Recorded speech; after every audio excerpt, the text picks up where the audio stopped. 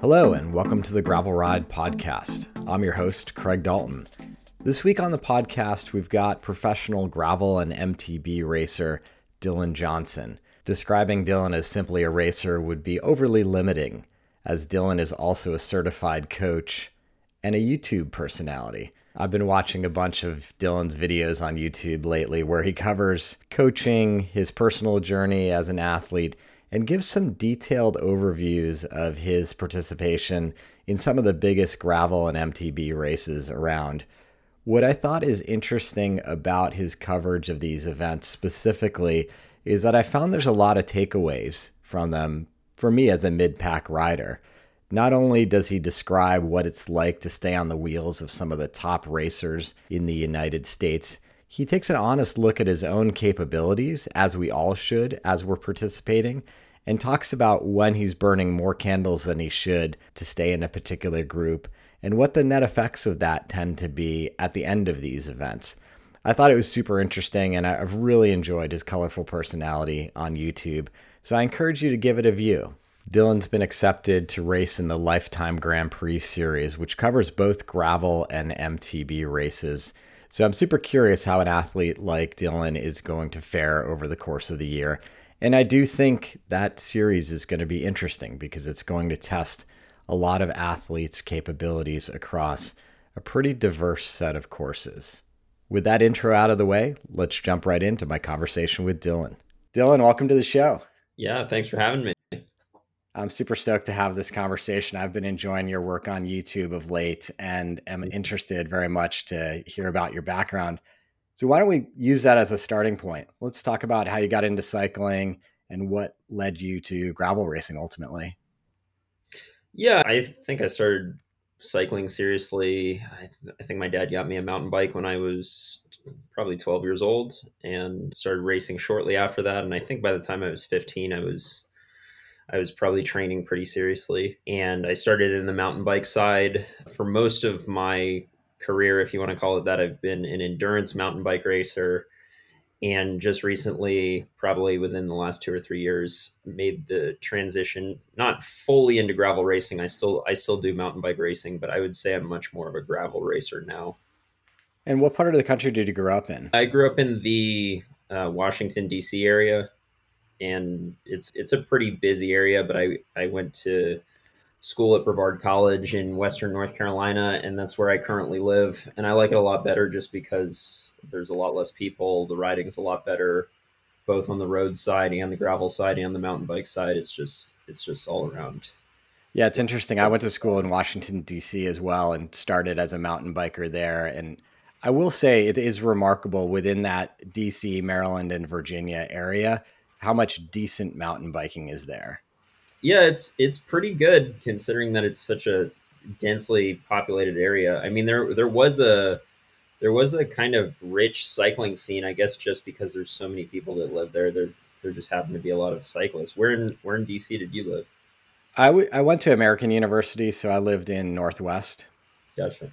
And then for a while, I was working for a DC-based company and stayed with a friend in Chevy Chase, Maryland. hmm Where so would you ride what, like Patapsco regularly? Yeah. Yeah, exactly. And then, big trips for mountain biking would be out to, say, Front Royal or something like hmm that. Patapsco was a little far from me. I was on the Virginia side, so I would regularly ride Wakefield, Fountainhead, go to Front Royal on the weekends. But yeah. So when you went down to university in North Carolina, had you already begun your mountain bike racing career at that point? Yeah, I went primarily just because Brevard College has a really good cycling team. They'd won multiple mountain bike national championships as a team at that point, so it's honestly the main reason I went there. And I was part of the cycling team, raced mountain bikes for them. Collegiate cycling or collegiate mountain biking is all short cross country races. There wasn't endurance stuff, but there was a brief period of time where I was kind of trying to be a cross country, a traditional cross country mountain bike racer. And I think that my strengths and my interest kind of lied more with endurance race. And by the time I was a senior in college, I pretty much fully transitioned to be a endurance mountain bike racer. So I focused heavily on the NUE series. And for people who don't know what that is, it's a national series for 100-mile mountain bike racing. And that was my main focus for probably 4 or 5 years. That's interesting. Were you studying exercise physiology? I know, and we'll get into the fact that you're a coach now, but I'm curious, like, what led to that understanding of your own physiology that, hey, the short track stuff wasn't going to do it for you. And even as a young man, you should transition to longer form racing. Yeah, I got my degree in exercise science, and it was, sometimes people ask me when they're watching, after they've watched a bunch of my videos, like, how do you learn how to do all this research? Part of it was through my degree. We learned how to research certain topics, but yeah,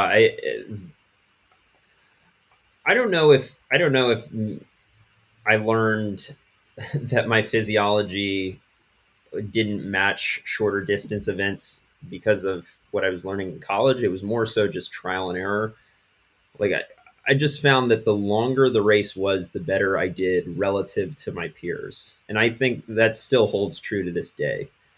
There are people that completely smash me in a short track race, and then if we go do a 100-mile mountain bike race, it's the complete opposite. It wasn't necessarily an understanding of physiology, but more so trial and error, I would say.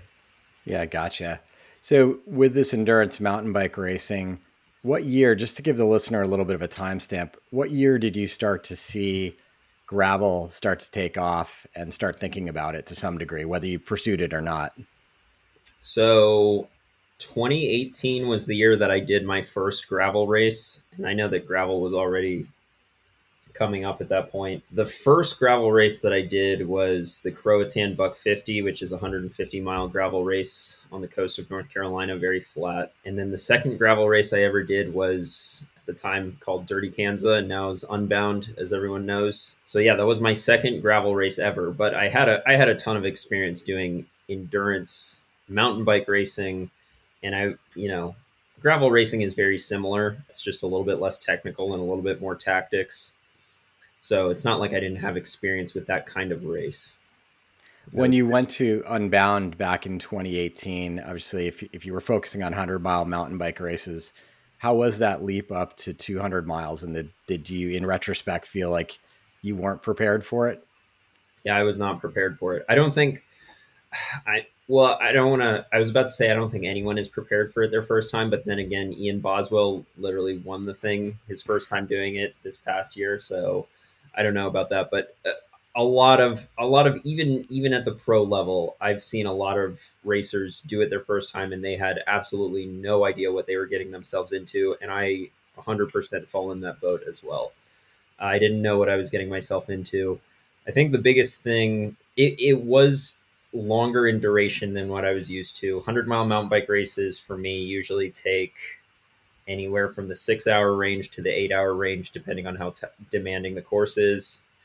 And Unbound is, I've never gotten in I've done it twice, and I think this year was in the 11-hour range, and I forget what it was in 2018, but it's quite a few more hours out there than 100-mile mountain biking. And I think the other thing too is that it's so exposed all day. There's no shade. You really got to contend with heat. There's you know either 2 or 3 aid stations on the course depending on what they decide to do. So you got to carry a lot of stuff with you. It's a lot of planning. Yeah, it's a lot of stuff I wasn't prepared for. I made a whole video about that experience, and I don't know. It was quite an experience that first time. Yeah, yeah. Like you said, I think regardless of how much research you do, it's going to be a surprise what your body starts to do after 10, 12 hours because it's impossible to get everything right. Mhm. Yeah. Yeah, Have particularly I you done the think race? I haven't done Unbound Mhm. 200, Yeah. but I think I've done these ultra endurance style races, and you just don't know where you're going to stack up until that day, and even you can't compare one day to the other, right? Your nutrition, the temperature out there, your hydration, Mhm. other riders, whether you're chasing wheels or not, these all come into play at some point during those days. Definitely. Definitely. Yeah. And the other thing I'll add in with Unbound, particularly, it's a problem with a lot of gravel races, but particularly Unbound is mechanicals. It seems like in flat tires, it seemed like half the pros that were out there this year, probably half the field in general, not just pros, dealt with some sort of flat tire issue. Yeah, 100%. I feel like we've talked about it on the podcast on a number of occasions. Like you've got to be prepared for that, both mentally, physically, and technically. So if you get a flat, just get off your bike and change it and keep going, because you may be depressed that you've lost the group you were in, but chances are some of those are going to, guys are going to, and girls are going to have those same issues. And you may find yourself back in that group as long as you're mentally prepared to continue fighting throughout the day. Yeah, Lawrence Tendam got second place. I mean, he was in the sprint finish for the win. Got a early flat tire, had to plug it. I believe Colin Strickland had a flat, had to plug it, got fifth place. Colin Strickland, when he won, got a flat tire late in the race, had to plug it, and those were not the only two riders in the top 10 that got flats. So it is not a race where a flat tire is a race ending mechanical by any means. So that's 2018. You do your first Unbound, kind of first season doing a couple of gravel races. Did you feel the draw at that point, or were you still kind of sticking to the endurance MTB scene for the primary focus of your efforts during the year? Yeah, I mean, I really enjoyed gravel racing when I tried it, and it was probably a slow transition. I would say I started doing more and more gravel races and less mountain bike races. 2020 was supposed to be the first year that I was going to be all in on gravel, and of course, there was hardly any racing in 2020. There was a Of little course, 2020 happened, as right. it did. Right. There was a Yeah, little bit of racing in the fall, but I would say for the most part it was a non-season. that's when you first came on my radar, because I was sort of on the sidelines as a fan of the sport and podcaster, looking at 2020 as this potentially breakout year where there's been enough noise about gravel the last few years that anybody with any cycling chops off road is going to start racing gravel. And Mm-hmm. we saw a lot of women come into the field and a lot of men. And I remember seeing your performance, I think at the Sugarcane, what became the Sugarcane 150, Mm-hmm. and thinking to myself, oh, there's another name to watch who I haven't, been aware of before. Yeah, yeah, that sugarcane race. That was so early in 2020 that I don't even think I knew what COVID was at that point. It was in January, so but it was a good thing that I got that race in before everything shut down because that one obviously went well, and I think I had already planned to kind of transition to gravel, but that result, it made me think, all right, well, this is something that I'm good at. I should pursue this. I'm curious, just from a sponsor perspective, as you're sort of managing yourself as a professional athlete and bringing together sponsors to support your efforts. Was that a difficult transition from people you were working with? Did you wholesale have to get new sponsors who were willing to support you in gravel, or was it a more natural yes and kind of conversation with them? It was natural. The bike sponsor that I had was Niner Bikes. I was working with them for 5 years. They make both mountain bikes and gravel bikes. They want to sell both mountain bikes and gravel bikes. The fact that I was racing gravel, I mean, they were supportive of that. The other sponsors that I have, I mean, it's not, I can't even think of another sponsor that necessarily made only mountain bike specific equipment, and now I had to find a new version of that. So for the most part, I kept all my sponsors, and they were happy about it because it seemed like gravel was getting more attention anyway. Let's talk a little bit about your 2021 season then, because you've certainly put in effort in terms of a number of big races and series. Do you want to just kind of give me some highlights throughout the year? I know you had some great success at BWR. You revisited your Unbound experience. Let's talk about a few of those events. Yeah, I think the first big one was Gravel Locos, which was the first. This was the 2020 was or 2021 was the first year that they held it, but they managed to get a lot of big names there. Lawrence Tendam, Pete Stetna, Colin Strickland, Ted King, they were all there. That was my first big gravel race of 2021, and I ended up getting fourth place in that, which I was very happy with. It was a brutal race, 150 miles, and The last 2 hours of the race were pouring rain. So I was very pleased with that. Unbound, I felt like I came in very well prepared physically, although I think the tricky thing with Unbound is that heat acclimation is so important for that race. And it's early enough in the year that for most people, where most people live in the country, they haven't fully heat acclimated at that point. Like it's the first weekend of June. It's not like they've been riding their bike all summer in the heat. And felt like I could have done a little bit better with heat acclimation, but it really just wasn't hot enough here in Brevard, North Carolina for the month leading into that race. I did feel like the heat got to me, but by far, my biggest issue that I had with that race was the same issue that so many people had, which was a ton of flat tires. And I never had to put a tube in, but I went through a lot of plugs. I went through a lot of CO2. I even had to at the second aid station. I could have grabbed my spare wheel, and I totally should have. But 10 minutes after leaving that aid station, the tire went completely flat immediately, and I didn't have plugs or CO2s left. So I just turned around, went back to the aid station, got the spare wheel, and was on my way. So I was still happy with that performance. I got 12th place there despite all the issues. But, like I said, that's a race where you part of the race is dealing with issues, whether it's flat tires or dehydration or bonking. Everyone's going to have issues. And then the BWR series went really well too. I ended up finishing third place overall in the BWR series, which I was really happy with. Yeah, it's a huge accomplishment.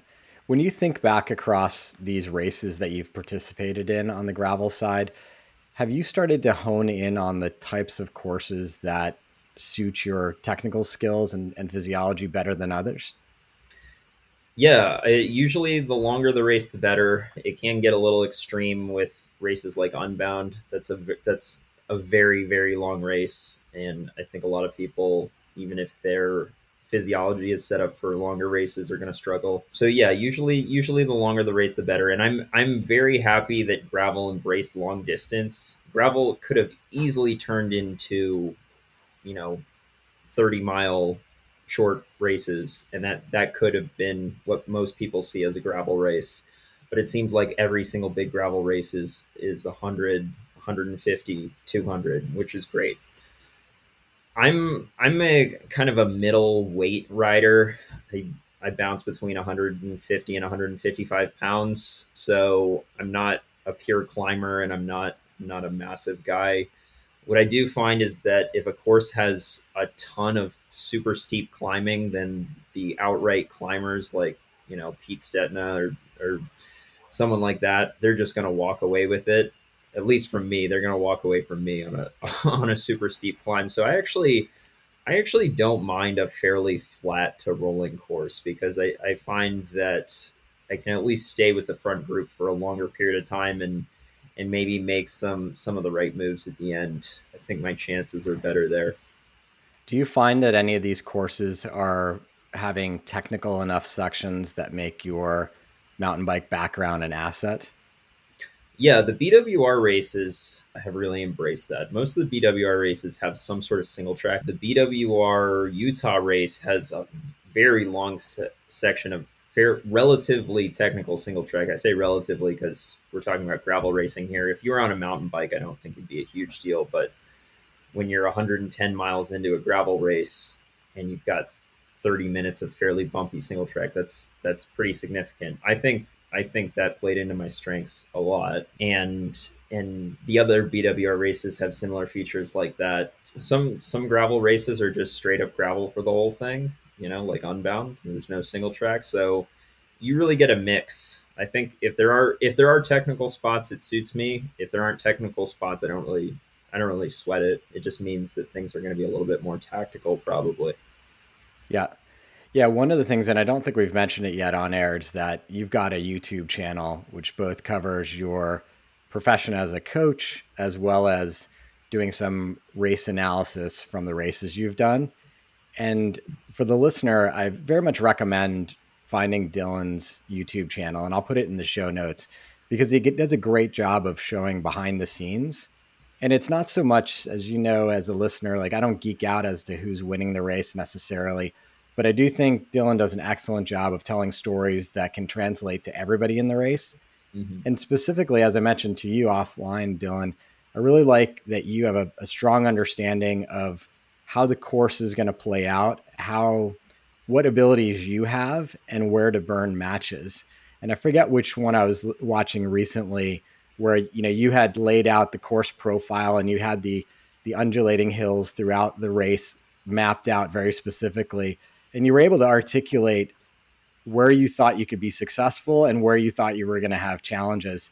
So I thought it'd be great, and people will go watch these videos after the fact, but maybe if you could just talk through a little bit how you think about when you look at a course profile and then you're out there and let's say it's the top 30 of people that are out there until that breaks down further. How are you thinking about tackling hills or technical sections where you're going to have to exert more than the average amount of effort? Yeah, I mean, so usually the way that gravel races play out is that the front group. I mean, every once in a while, somebody will try a long distance breakaway and it's successful. That's what happened at BWR California, or it was semi successful. I guess the only person that caught the the people that went for it was Pete Stetna, and he ended up winning. But usually, what ends up happening at long distance gravel races is that the front group just gets smaller and smaller and smaller as the race progresses until it's a very elite group of riders. And they either have to attack each other in the last couple miles, or it might come down to a sprint finish or a final climb or something like that. So, I mean, if you're strong enough to make that selection, the last quarter of the race is very important. It's the most important part of the race. So you got to look at what the last what the last quarter of the race has. I mean, sometimes there's a big climb, sometimes there's a single track section. I made a video about BWR Utah, not from this year, but from the previous year, 2020, and it has both. It's got a massive climb, and then it's got a single track section. That definitely played into the race tactics there. And then you kind of have to get a feel for what your competition's strengths are as well. Like, I know that if I'm riding with Pete Stetna, he's a great climber. I know that if I don't know Keegan Swenson's in the group, he's an amazing technical rider and an amazing climber. If it's Ian Boswell, same thing, amazing climber, just all around strong. The thing about Ian Boswell, and I did talk about this in my BWR North Carolina video, is probably one of his weaknesses is his technical ability. And we both, I would say me, Russell Finsterwald, and Kerry Warner were trying to exploit that at that race. So anytime there was a technical gravel descent, we were really trying to pin it in order to put some distance between us and Ian. Unfortunately, we didn't succeed in doing that. He managed to catch us back every single time. But that's kind of the thought process when you're in one of these races. And then of course there's the whole component of when do I go hard? When do I save my matches? When can I pin it? I think a lot of times, if you're trying to put the group under pressure, it's got to be in a section where they are not getting a significant amount of draft. So either fairly steep climb or some sort of technical section, because otherwise you're just kind of giving them a free ride.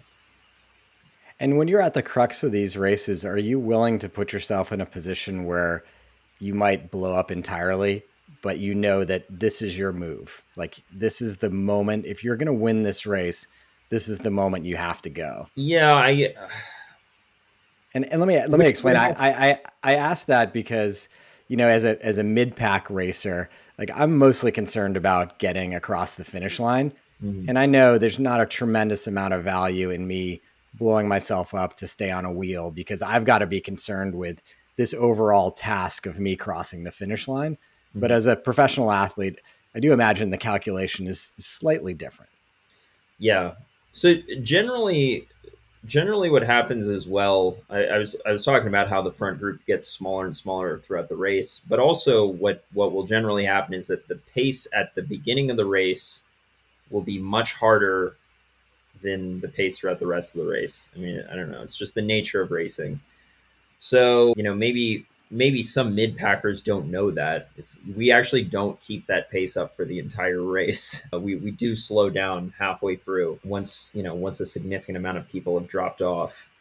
If you kind of have to make these internal calculations, like, is staying with this, if you're with a group and you see that your heart rate is you're at your threshold heart rate, but it's a 7 hour race. So clearly that's not sustainable. Is it worth it to stay with this group and hope that they're going to slow down? Or maybe you need to make the calculation that this is too hard a pace and I need to go back to the next group on the road, or I need to drop. And it's kind of something that you learn with experience. Most people, when they're doing their first race, are going to go too hard at the beginning. In fact, even experienced racers do that. I would say it's the number one racing mistake in endurance racing in general. Let's take gravel racing out of it. Just endurance racing, period. Going too hard at the beginning is probably the number one mistake. But yeah, you're making all these calculations in your head, looking at your heart rate, looking at your power, thinking, okay, is this sustainable? Is it not sustainable? Are people around me getting tired? Is the group going to slow down? Are they not going to slow down? And sometimes you get it right, and sometimes you don't. That makes sense. Before we get into your 2022 plans, I just want to do a quick detour towards your equipment. Can you talk about the bike you're running, the tire size you prefer, aero bars, no aero bars? Let's get a couple details on the table. Yeah, well, I don't know when this episode's going to air, but as of right now, I cannot talk about the bike that I'm going to be running in 2022. Hopefully, I'll be able to let people know soon. But the bike that I was running last year was the Niner RLT9 RDO. I run, as far as tires go, I usually run wider than whatever the race promoter recommends, or whatever probably the average racer there is on. And why do you do that? Well, I mean, we're coming to more and more of an understanding that wider tires are not necessarily slower, and in fact, on rough terrain, they're usually faster. Of course, it depends on how rough the terrain is. But for example, at Unbound, I was running 45 millimeter tires. I think most people are running 42s, or that's pretty standard for me to be a size up from whatever everybody else is running. I I did. feel like I feel like I need to yell amen or something because I'm all with you on this, Dylan.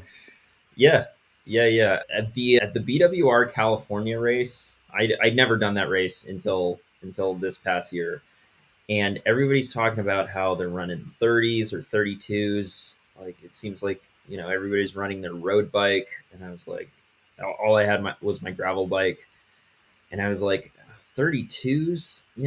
That is so narrow. I'm gonna go with 36s. I didn't even know the course, but I was like, I'll go with 36s. Next year I'll probably run 40s. That is not to me that there was straight up single track in that race. Like, the single track sections of that course, the fastest bike would have been a hardtail mountain bike, and people are on their road bikes. Granted, there's a ton of road in that race, but I don't know. I think a 30 mil tire on a road bike is not.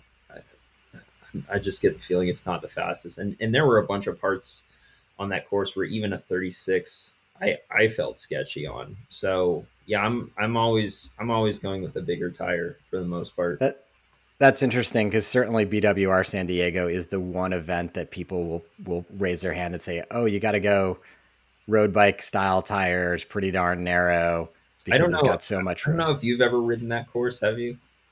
I haven't, but I've seen enough details, and I've got a crew down in San Yeah. Diego that has told me about it. So yeah, I'm with you. It's curious, like at the pointy end of the race, though, like that you didn't necessarily feel under equipped on the road sections per se, riding 36 mil tires. Well, most of the time, road sections in a gravel race, I can see that people are worried if they see, that it's going to be 60% road and 40% gravel. It's like, that's more road than gravel. I need to prepare for that. But usually, it's the gravel sections are the deciding factor, at least at the pointy end of the race. So, if it was a time trial, like you're just solo for the whole thing, maybe you'd choose a bike that's more optimal for what you're going to be spending more time on, but a lot of times you got to choose the bike setup that's going to be optimal for the critical points of the race. Yeah, and I think that often translates to the mid pack as you also have to worry about your own personal comfort Mm-hmm. Mm-hmm. across these events. So having a little bit of extra cushion, I think over a long day in the saddle is super warranted and helpful. Yeah, definitely. There's, Renee Hurst has done some interesting work. The tire company. I mean, granted, they're trying to sell tires, so, and I'm not sponsored by Renee Hurst, but I just find the work that they've done super interesting. I think they make the claim, and they've got data to back this up, that all the way from it's either a 25 millimeter or a 28 millimeter road tire, all the way up to a 50 millimeter road tire is no slower in terms of rolling resistance. I mean, it's probably more aerodynamic drag to have a 50 millimeter tire, but they're claiming that the rolling resistance between the two is not different. So Yeah, I don't, is that true? Is that not true? I don't know. I've done a little bit of tire testing myself, and it's very hard to do tire testing. What I do is I'll find a section of gravel and I'll ride it at the exact same power, and then I'll switch wheels and ride it at the exact same power and try to see if there's any differences. But usually the testing protocol isn't tight enough that the margins are, you're kind of trying to find a needle in a haystack because it's small margins. But when when claims like that are being thrown around, I'm like, why not go bigger? Why yeah, not go bigger? yeah. I'll refer the listener back to my episode with Jan Erne from Reneers, and he talks a little bit about that study. And I'm with you; it's been fascinating. And I guess I've always been on the big tire side of things, so maybe it's preaching to the choir, but I'm a believer. And from a confidence perspective, for me, it's like night and day. When I Mhm. go down to a 38C tire and I ride what I normally ride, 100% I miss my 43s or 45s. Yeah. What are you normally on? I'm normally on 650B by 47 Okay. because I live in a particularly kind of mountain bikey part of the country in Marin County. Yeah. So my daily rides are definitely more on that side of things than any kind of rolling gravel. Yeah. And what Yeah. tire specifically do you usually use? I use a Panaracer Gravel King. Okay. Yeah. Yeah, is my That typical looks like a tire. good one. I've not tried that one, but I'm a subscriber to bicyclerollingresistance.com. I love that site. I look so much at that site, and it's not intuitive. People think that they can just look at a tire and assume they know how fast it is just by how much tread it. Some of the slowest tires are dead slick. So fascinating. I'm not familiar with that site, so I'll have to check it out. Yeah. So going into your 2022 season now, you're going to be on a new bike. You've got a new program. What do you have in store on your calendar this year? Well, I have been selected for the Lifetime Grand Prix, so that's gonna be my big goal. I love the fact that it's got gravel races and mountain bike races. I mean, I come from mountain bike racing, so I think that's gonna suit me.